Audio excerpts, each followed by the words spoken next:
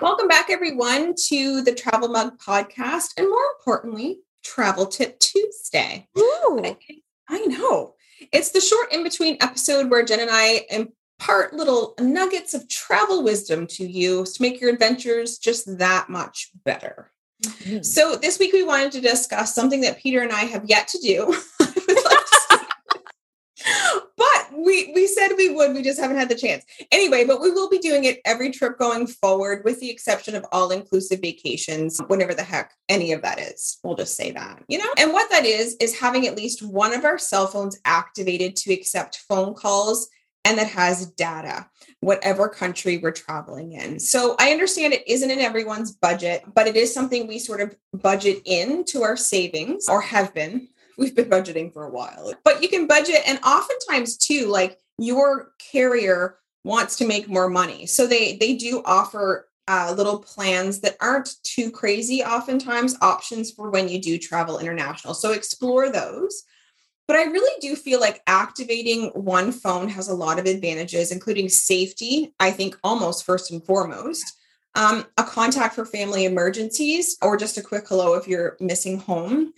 Emergencies while you're out on the road. So let's say you're doing a road trip and something goes wrong with your rental car.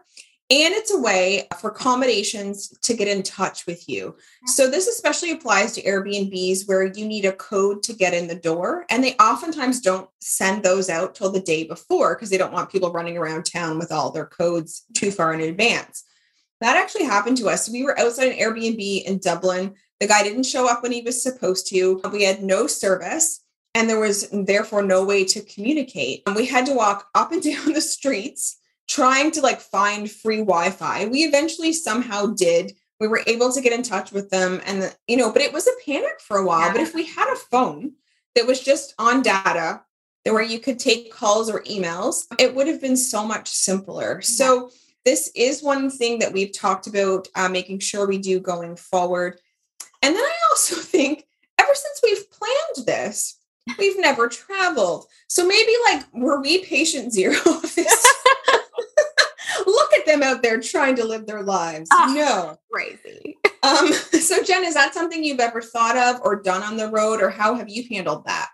Yeah. So the last couple of trips that we've taken outside of Canada were to Florida.